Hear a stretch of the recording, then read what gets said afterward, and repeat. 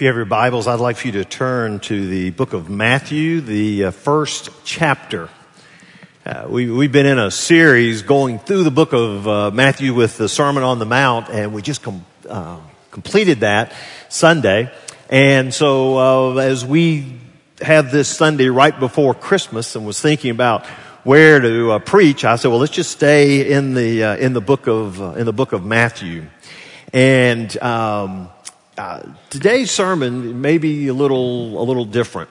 I don't know if you have ever wrestled with something, read through something, tried to get a little bit deeper insight on it. And that's sort of the journey I've been on this week, as there's a question that has kind of been ringing through my mind for years and years as I read the Christmas story. And I never really got a good answer to it. And so I committed this week to try to see if I can figure out the answer. And at the end of this week, I may be committed to an institution. I don't know if I've really got this all figured out, but it has taken me on an interesting journey. And so this is like a Sunday morning where I'm going to just almost kind of bear with me and let's travel together. And the title of the sermon is From Nazareth to Nazareth. The title is From Nazareth to Nazareth. And when you look at the story, the Christmas story, a lot of it begins in Nazareth. And then as you go through the whether it be Matthew and then through Luke, it comes up and it kind of ends there in Nazareth. So you go from Nazareth to Nazareth with a lot of things that have happened in between. But the focus I'd like to be on today is on Joseph. And it's interesting because when you read about Joseph in the Bible, you really have to look in Matthew to find out really anything about him. Luke, when it talks about the birth narrative, it just sort of says Mary who was betrothed to Joseph. And then there was Mary and there was Joseph. And that's about all you got on Joseph. And most of it was talking about Mary. Well, then when you get to Matthew, you get this snippet in chapter 1 and some in chapter 2 about Joseph. And in these very few verses, I think you can pull out a great deal about both Joseph and also about our God. So if we started in Matthew chapter 1, verse 18, he says, now the birth of Jesus Christ took place in this way. So Matthew's getting ready to lay it out. When his mother Mary had been betrothed to Joseph, before they came together, she was found to be with child from the Holy Spirit. When his mother Mary had been betrothed to Joseph. So what does that mean? During that day, betrothal was kind of like an engagement. Is that when you decided that you wanted to marry someone, you would be betrothed to them. And being betrothed to them means they'd have a ceremony, have a party, and then the two of you would be there at that party. And sometimes there would even be the giving of a ring to pledge love and fidelity to each other. But you weren't officially married, but yet some people would even call you husband and wife. It's just that the marriage had not been consummated. You didn't live with each other. She still lived with her family. You still lived with yours. It was almost like an engagement period. And so during that time, as this betrothal, you were to be faithful naturally to each other. And just, if you could put it in our heads, it's kind of like an engagement period that gets you to the point, and then all of a sudden you have the wedding ceremony.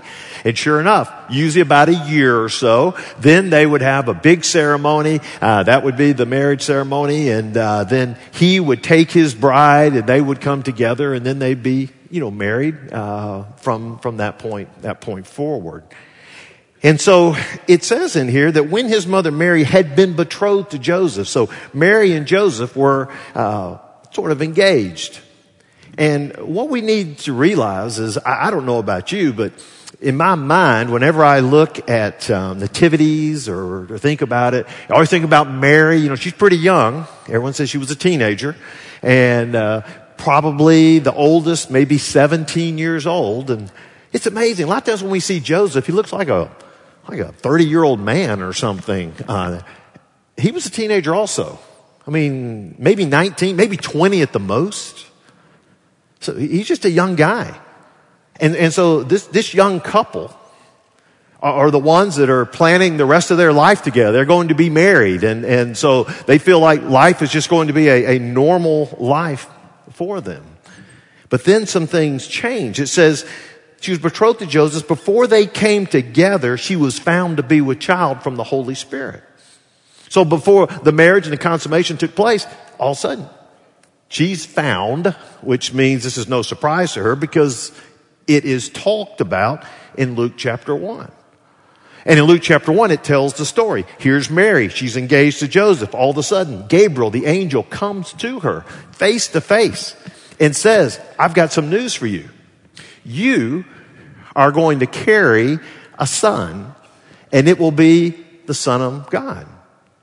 And you will carry this child, and this child will be holy and will set up its kingdom, and his kingdom will rule forever. And you will name this child Jesus. So they already says you're going to carry a child, it's going to be a boy, and you're going to name him Jesus. And in following the announcement, after the angel explained these things to her, in some mysterious and miraculous way, God's Spirit ushered into Mary's womb the life of the eternal Christ. And so after she tells her this, she then says, hey, you know your relative Elizabeth? You're here in Nazareth. She lives down in some town in Judah over here. She says, you know, she's 6 months pregnant right now. And I just want to let you know that she also has a child. And you know that they were having a hard time having children, and now all of a sudden she has this. And so I just want to let you know about her, about what's going on in her own life. So as soon as the angel left, Mary took a journey to see Elizabeth. And as she journeys to see Elizabeth, the scripture says that when she came into the house and the person greeted her at the door, and as soon as Elizabeth in another room heard that voice, the baby inside of her that was 6 months developed began to leap in her womb. And then when she sees Mary, she comes to Mary and she says to her, blessed of all women. You are blessed of all women, because in essence says you are carrying the Messiah. Now, I don't know how she knew that, but God impressed it on her, and she right there knew it. And she told it, she says, the baby inside of me leapt when we heard your voice. You are carrying the Messiah. And then it says that Mary, for the next 3 months, stayed with her. Now, in the scripture, it says that after about 3 months, she then left. And then the very next verse says that then Elizabeth had her child. Now, I'm going to step out. I don't think it's too far of a limb, but I would think that Mary stuck around until the baby was born. I just don't know a whole lot of women that will come stay with you for 3 months, and then she says, hey, I got my due date tomorrow. Well, I'm out of town. No, you're going to be there. And you're going to be there. You're going to be for the birth. You're going to enjoy it. Be any help that you can be with her. And so, yeah. So she sticks around. And she's sticking around. The baby is born. And then after the baby is born, she has to journey back to Nazareth. Now, on about any map you look at, whatever city is in Judah, it's going to be at least 70 miles to get up north to Nazareth. So she's got a 70-mile journey ahead of her, take her a number of days. And through those 70 miles, she has got to figure out, how do I explain this to Joseph? I'm 4 months in this process. How do I tell Joseph? I've had two burning questions that have always been in my mind. Number one, how in the world did she have that conversation with him? And the second question will come a little bit later. But the first question, how did you have that conversation? So what I did, I just sort of put myself in that position and said, this is how I think that it might have gone. I believe she set up a time with Joseph, and when she got back, he was all excited to hear about her trip and how things went. And she said, well, let's just get together and let me just share some things with you. And so it could have gone something like this. We both know that the scriptures teach that God moves in some ways that we do not understand. You remember Sarah and Abraham? You remember Sarah? She could not have children, and God promised Abraham that you would be the father of a great nation and that I will bless you with the son. And she was 90 and he was 100 and they still didn't have any children. And then miraculously, she was able to have a child, and he gave her this son. His name is Isaac, and he becomes one of the patriarchs, one of the fathers of the faith. She says, that is just miraculous. Joseph's sitting there saying, yeah. And you remember the story about Hannah? You remember Hannah could not have children. And every time she'd come to the temple, she'd pray and she'd say, oh God, I just want to have a son. And she finally got to that point where she says, God, if you'll just give me a son, I will take him and I will commit him to you and let him serve in the temple. I just want to have a son. And on one of those days when she visited the temple, the priest heard her and they prayed. And he says, God's going to answer your prayer. And sure enough, he did. And Samuel was born. And Samuel, one of the great priests in all of history, were there. He said, that was quite a miracle. Joseph over there said, yeah, that is. He says, and I just came back from Elizabeth's house. And I was with her. I was with her when she had her baby boy. Now, you remember how that she and her husband, Zachariah, and he's a priest there in the temple, how they couldn't have children. And that was a desire of hers. But she was barren and could not have children. And then you remember they talked about how Zechariah one day went into the temple and he saw this vision of God. And then he couldn't even speak after that. But he communicated to her that God told him that they were going to have a child. And sure enough, a few days later, she's pregnant. And I was there when the baby was born. And here's the crazy thing. They named him John. And nobody understood why they named him John. It's not a family name. No one else would have guessed that. But you know what she said? Angel told him where to name him John. So they named him John. And there was a whole lot of buzz about this child's future. And in fact, Zechariah, his father, before I left, made the statement that he said, this child will be the one that will prepare the way for the Messiah. He is going to be one who prepares the way. Now, I don't know if she'd take any seminary courses, but if you're following with the story, we got 3 P's right there. We got a patriarch, we got a prophet, we got a preparation of the way, okay? So she tells that story. He prepares the way. He's the one who's going to prepare the way and prepare the way for the Lord, for a Messiah. That is just flat out amazing. We serve such an amazing God. Joe's just sitting there saying, wow, this has been quite a 3 months that you've had. And then she says this, well, I want to share something else with you that's even more amazing. But first of all, Joseph, I want you to know how much I love you, and I look forward to being your wife. I want you to know that I have always been faithful to you, and I'm saving myself unto marriage. About 4 months ago, an angel appeared to me and said that I will give birth to, are you sitting down? The Son of God. And he said, this child will be holy and his kingdom will rule forever. A little bit of silence. And then Joseph says, wow, that's incredible. So when is all this supposed to happen? Her response is this, it's already happening. I'm 4 months into it. The angel even told me that it would be a boy and that we were to name him Jesus. Now, you know I'm not making this up because we went through our premarital counseling and we talked about one day having children and we discussed boy baby names and Jesus was not even in the top 5. But yet that's what we're supposed to name him. We're to name him Jesus. And I can tell by the look on your face that you're a little bit in disbelief. And I was too. But then when I went to Elizabeth's house, she said that her baby leapt in her womb. And she told me that I was the most blessed among women to carry the Son of God in my womb. How would she know if it were not true? You know, her husband's in the ministry, and these ministry wives don't joke about a thing like that. So I just wanted to give you an update on what's been happening with me. So how's your week been? So what's going to happen? And how is Joseph to respond to that? I think that's about the best way to try to share the news with him. Then all of a sudden the ball's in Joseph's court, and so what do you do? This is not like some mid-30s guy. This is probably 18, 19-year-old teenager. And the woman that he has pledged his love to has just given him a very sensational story,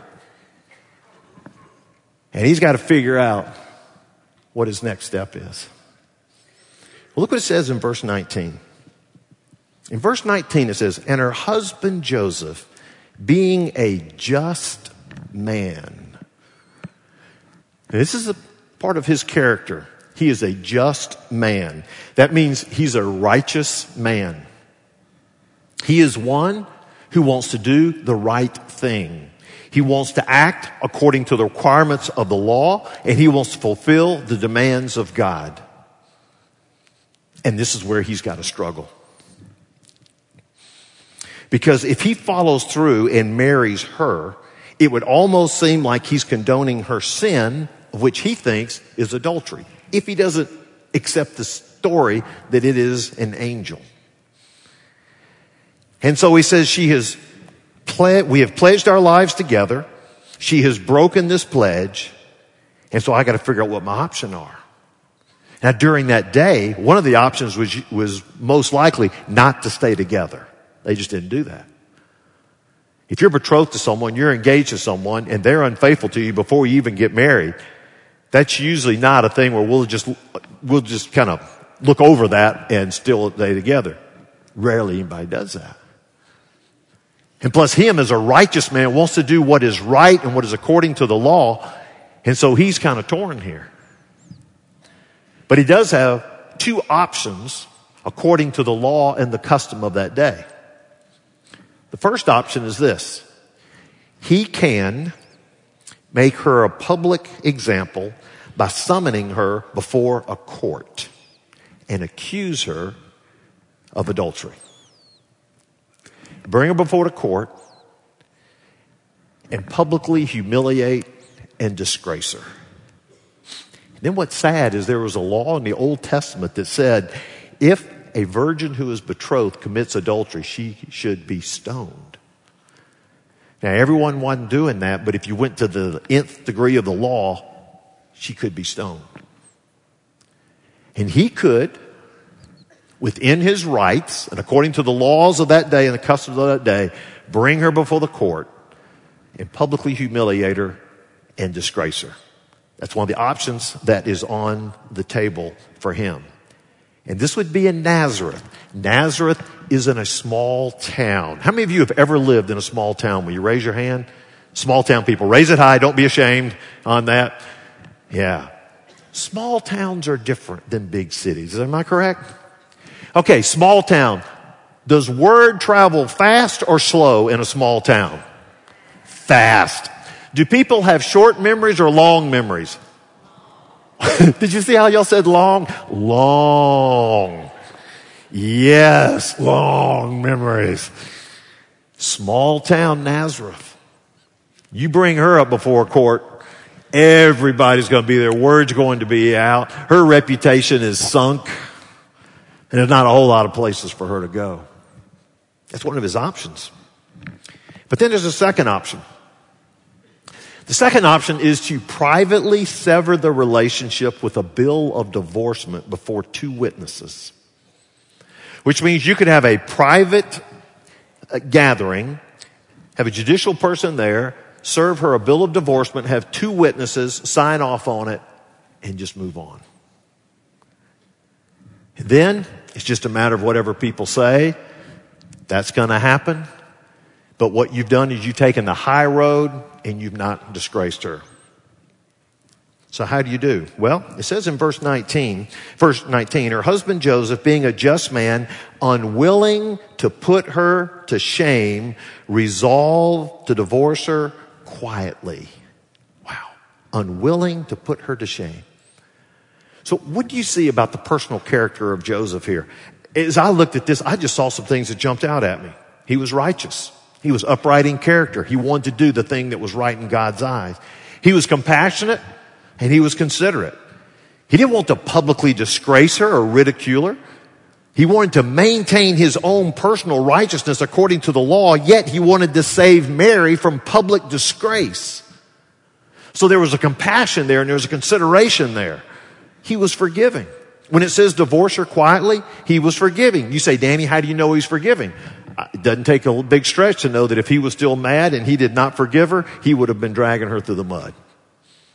In order to dismiss her quietly, there had to be some forgiveness there to say, I don't understand all of this, but I'm going to forgive you. But it's just not going to work with us. But I don't want to disgrace you. He was deliberate. The first part of verse 20 says, but as he considered these things. This was not something where they sat across the table and she shared her news with him and he said, well, I'll tell you what I'm getting ready to do. I'm getting ready to do option number 2. Not at all. He had to deliberate. So he had to think about it. He had to weigh it over. He had to mull it over. He had to pray about it. He had to go through it in his mind over and over. Figure out this, figure out that. What is the right thing to do? What would God have me to do? What is best for Mary? What's best for me? What am I supposed to do? To me, I just pick up from there that this is a huge struggle. This is not some cut and dried. This is real easy to do. So he said, I've just made the decision to quietly divorce her, to quietly push her off to the side. It's deliberate. But the very last thing I know is that he loves her. That he loves her. And that's because he didn't lash back, but he showed that he still had a love for her. And I'm going to build that argument in just a moment with what the angel said. So you got a man, Joseph, of personal character, 18, 19-year-old, young person. Tough decision with a woman that he loves. So what happens? He's made the decision. I'm going to put her aside. Quiet divorce. But look what it says in verse 20. But as he considered these things, behold, an angel of the Lord appeared to him in a dream, saying, Joseph, son of David, do not fear to take Mary as your wife. For that which is conceived in her is from the Holy Spirit. And she will bear a son, and you shall call his name Jesus, for he will save his people from their sins. The first thing the angel said, folks, don't miss this. Look what he says. Do not fear to take Mary as your wife. What an interesting thing to say. Do not fear to take Mary as your wife. Where's the fear? What do you mean fearful? Don't fear to take her as your wife. Well, more I look at it, if you don't fear to take, what is your fear, Joe? What are you fearful the most if you take her as your wife? Well, I don't want to look like that I'm condoning adultery. Don't fear to take her as your wife. It's not adultery. Well, I'll be going against the custom of that day. Nobody has someone that is unfaithful to them and then stays married to them. And he says, don't fear this. You don't fear taking her as your wife. She's telling you the truth.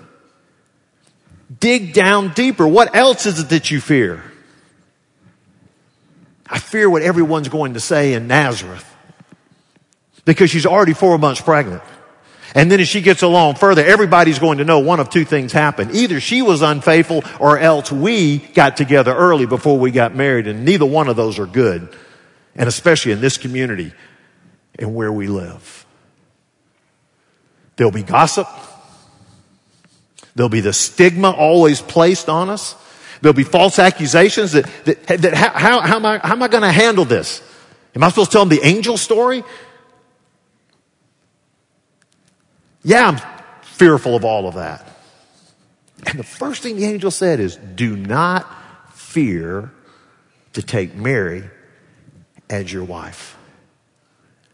Now, I told you that I felt that he loved her, and this is why I know that he loved her, because the angel says, don't fear to take her as your wife, which means you really love her. You want her to be your wife. I'm telling you, don't fear to take her as your wife. Angel didn't come and say, hey, I know you're ready to get out of this situation, and she was just a flame of yours, and there are other people out there you'd like to get with, but hey, to make this whole thing work, I really need you to stay with Mary. No. Do not fear to take Mary as your wife. Don't fear. You want to take her as your wife. I do. I love her with all of my heart. I want to see this happen. But don't fear it. Do not fear to take Mary as your wife. And so, the angel gives them the whole story. Here's burning question number 2. This is the one that I could never figure out. Why didn't Gabriel tell them at the same time? Wouldn't it have been easier?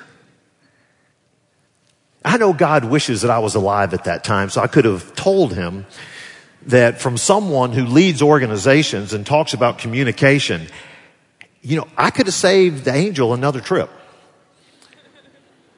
You don't need 2 trips. You just make 1 trip. Okay, you remember the big betrothal party that they had? Everybody was there. It was a high time. It was all exciting. Why couldn't, right when the party was over and they're just kind of hanging out and they're sitting over there watching the sunset, the Galilean sunset, why can't you just kind of come up alongside them and say, hey, we are so happy for you guys, and I know you're excited about the betrothal party and that one day you're going to get married and you got a good future for you. Hey, let me tell you the future we really got for you. It's great. You're going to have the Son of God. You're going to have the Messiah. Joseph, you're going to be the one that gets to raise him over here. And so let me just put my arms around you 2 kids and say, this is going to be a great time and it's going to work good. Are we with you? You put your hands in there. Let's go. Hey, all right. That's the way he should have done it. And we didn't have to go through all this drama. Mary didn't have to go through 4 months of worrying about what am I going to say to Joseph. Joseph doesn't have to go through I don't know how many days or weeks that he had to struggle with to try to figure out his decision. And I never have figured out the answer to that question. Why talk to them at separate times? Why not just sit there and lay it out to them and then move on?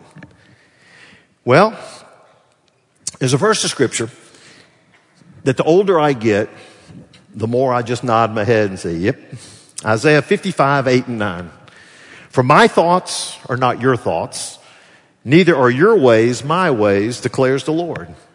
For as the heavens are higher than the earth, so are my ways higher than your ways. My thoughts are higher than your thoughts.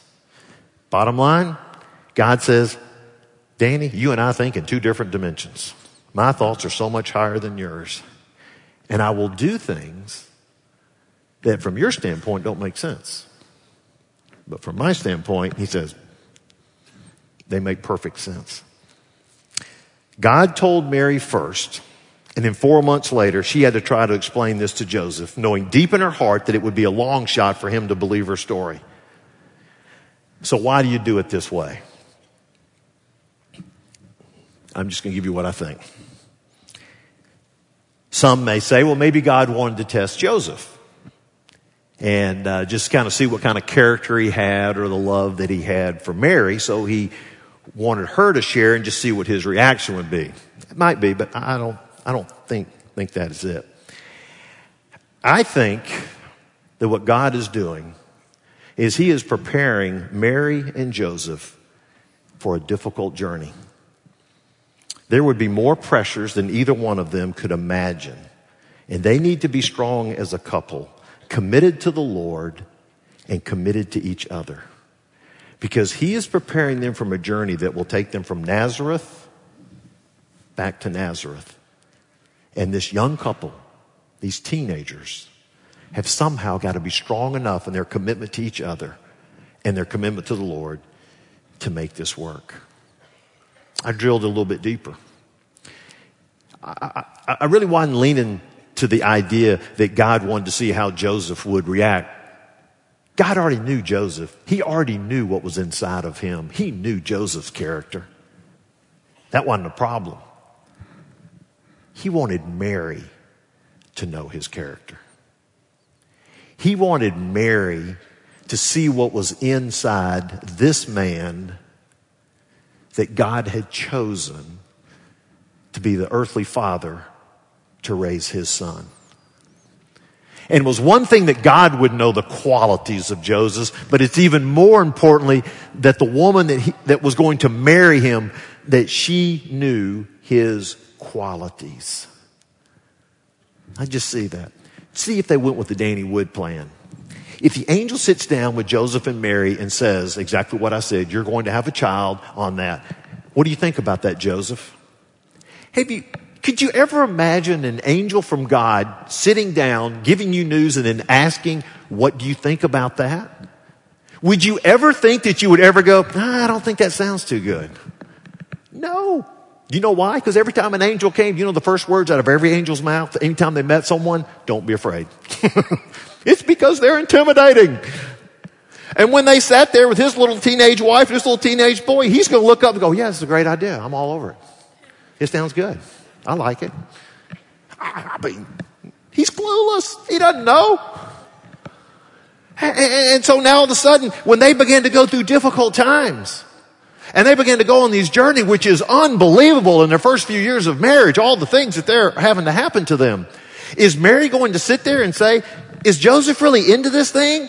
Or is he regretting that he feels like he got hooked into this and had no say in it?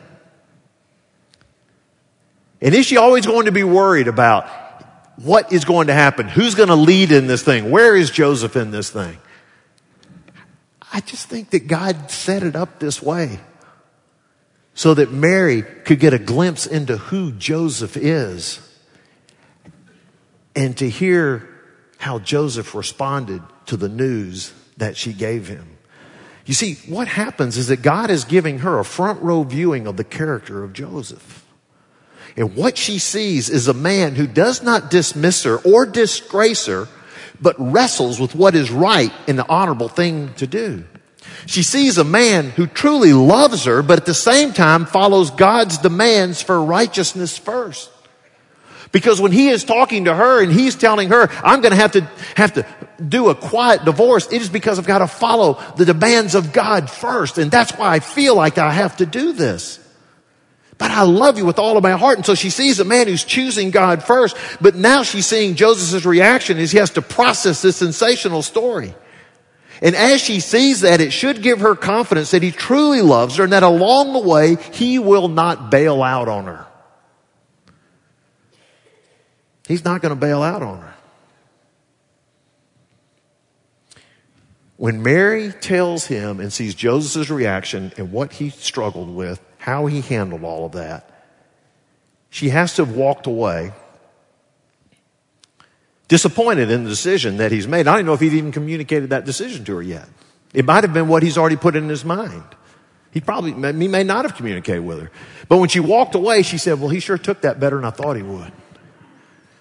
And he sure is handling it like a man of 18 or 19 years of age. And she saw something in Joseph.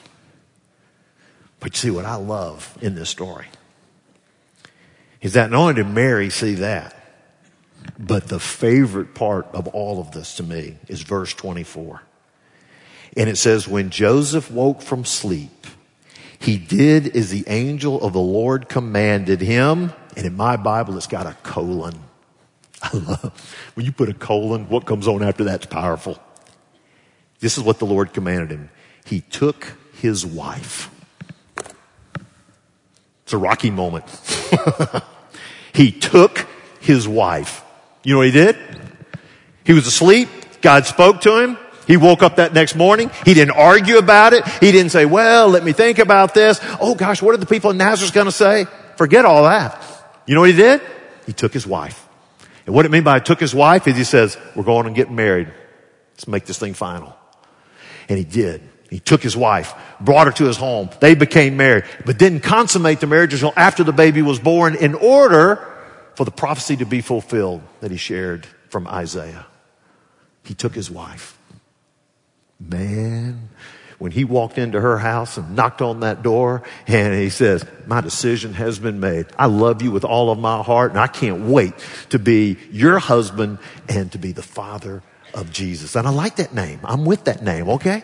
Guess what? Angel told me we're going to name him Jesus. Let's go on this journey together. Woo. What do you think that meant to her? I think it spoke volumes. And she knew he wasn't coerced into it because some angel was there when they were both sitting there looking at each other. He had an opportunity to really digest it, think about it. And then when that angel came to him, really what the angel said, it says, I'm just confirming Mary's story. Now you make the decision. You want to go with this or not go with this? And he said, man, that's all I've been ready. I've just been waiting to get some kind of confirmation. I love her with all of my heart and I'm getting ready to go do this. And I will be glad to be the earthly father of God's son. And he did that. Wow. Took his wife. Personal character and prompt obedience. If you think about Joseph, you can just remember those two phrases. Personal character, prompt obedience. Angel told him that night. He woke up that next morning. He took his wife. Guess what happened? They're there. All of a sudden, she's about 9 months pregnant. There's a census that takes place in Bethlehem. They got to travel all the way to Bethlehem. They travel to Bethlehem. There's no room in the inn. They have a baby. The baby is there in a cave area. And after that child is born, they live in Bethlehem for about 2 years. As they're living there in 2 years, Herod's all upset and he's mad because these wise men have come and said, hey, there's some king of the Jews that's born. And so he wants to find out where they are. He doesn't know exactly where this Jesus is. So he comes up with a plan and says, send my soldiers into Bethlehem, and any child, any son that looks to be close to 2 years of age, just slaughter him. And so the angel comes to Joseph. And he says them in verse 13. He says, now when they had departed, behold, an angel of the Lord appeared to Joseph in a dream. And he said, rise, take the child and his mother and flee to Egypt and remain there until I tell you. For Herod is about to search for the child to destroy him. And he rose and took the child and his mother by night and departed to Egypt and remained there until the death of Herod. Prompt obedience. This is what he's known for. The angel said, Herod is already starting the search. What if Joseph says, well, I got a new business. I've been here 2 years. The carpentry business is working pretty good. People are responding pretty well. Give me just a couple weeks or so. And then I'll go, no, you got to do it now. And he did. And he saved him. Then all of a sudden he gets to Egypt. He begins to get settled in Egypt. Guess what? Herod dies. Then they come back and look what he tells him. He says, then you come to verse 20. And he says, angel came to the Lord, appeared to him in a dream. He says, rise, take the child and his mother and go to the land of Israel, for those who sought the child's life are dead. All right, we get to go back to Israel. Let's go back to Bethlehem. We already got our business established there. We got contacts there. Let's go back to Bethlehem. Bad news. Herod died, but his son is ruling that area. Now, there's an area up in Galilee ruled by a man who's kind of friendly to folks. So you might want to live up in Galilee. Do you know what town is in Galilee? It starts with an N. Tell me what it is. Nazareth. Now, let me ask you, would you want to go back to Nazareth? I don't think I'd want to. I could answer all those questions. You remember that fear I had about the stigma, the gossip, and all of that? Guess where they went? Back to Nazareth. And God says, this is where your journey is. You can start in Nazareth. We're going to come over here. We're going to end in Nazareth. And as you go up there, guess what he did? He rose up. He took his family. And he went to Nazareth. Wow. You see, God had prepared him for his journey. And he was ready. He was a man of personal character. He was prompt obedience and says, God, whatever it takes, I will do. When we get up to Nazareth, I know there will be the little snippy comments and there'll be some gossip out there and there'll be some questions on that. But you know what? We're ready. We're ready for this. We'll handle it. God prepared him for the journey. And as he's getting ready to take that journey up to Nazareth, his Mary puts her hand in Joseph's and knows that she's with a strong man, a strong leader that's going to stand with her. He's not going to bail out on her. And we're going to go through this journey together. And we're going to raise the Christ child, this son, Jesus, that we've been blessed with. And what would be ringing in their ears is what the angel told Joseph. He will be here to save his people from their sins. And to know as this child grows older, that one day this child will go to a cross and will die for the sins of all humanity. And in the tears of watching him die for those 6 hours, then become shouts of joy 3 days later when he's risen from the dead. Sin is conquered. Death is conquered. And Jesus says, heaven's wide open if you will accept me as Savior. And he says, I give you this incredible grace gift if you will accept it. Wow. And these parents, Joseph and Mary, kind of got it all started. And the angel's talking to them in Nazareth. They prepped their way. They ended up in Nazareth. And they helped the trajectory for Jesus in his life. As we close out today, I want you to think about those 3 things. Your own personal character. Does it match up with the words of God and the demands of God? Prompt obedience. When you read something in Scripture and God guides you and directs you, prompt obedience. And the other thing is to know that God is preparing you for the journey. And as you go through this Christmas season, some of you are going through some tough journeys. I want to let you know that if we follow him, he will prepare us as we go along the journeys. Some of the roads will be difficult. Some of the timing may not seem like it makes sense. But our God has promised that I will prepare you for the journey and I will be there each step of the way. He did it with Mary and Joseph. He'll do it with each one of us. Because we're his children. We've been adopted into his family when we've received Christ as Savior. Let me ask you to bow your heads and close your eyes for just a moment. Father, thank you so much for your son Jesus and for salvation. And during this Christmas season, I pray that each of us will take just a moment, take an inventory of our own lives. And if there are places that we're hesitant to be obedient to you, that we would remove those things and we'd be prompt in our obedience to you. And Father, for areas in our lives that would be a character that would be in contrast to what your word says, may we make those adjustments so that we're living a righteous life like a kingdom citizen. And Father, every day, help us to start with you to know that you will be the one that's preparing the road that it lies ahead of us. For it is in Jesus' name that we pray. Amen.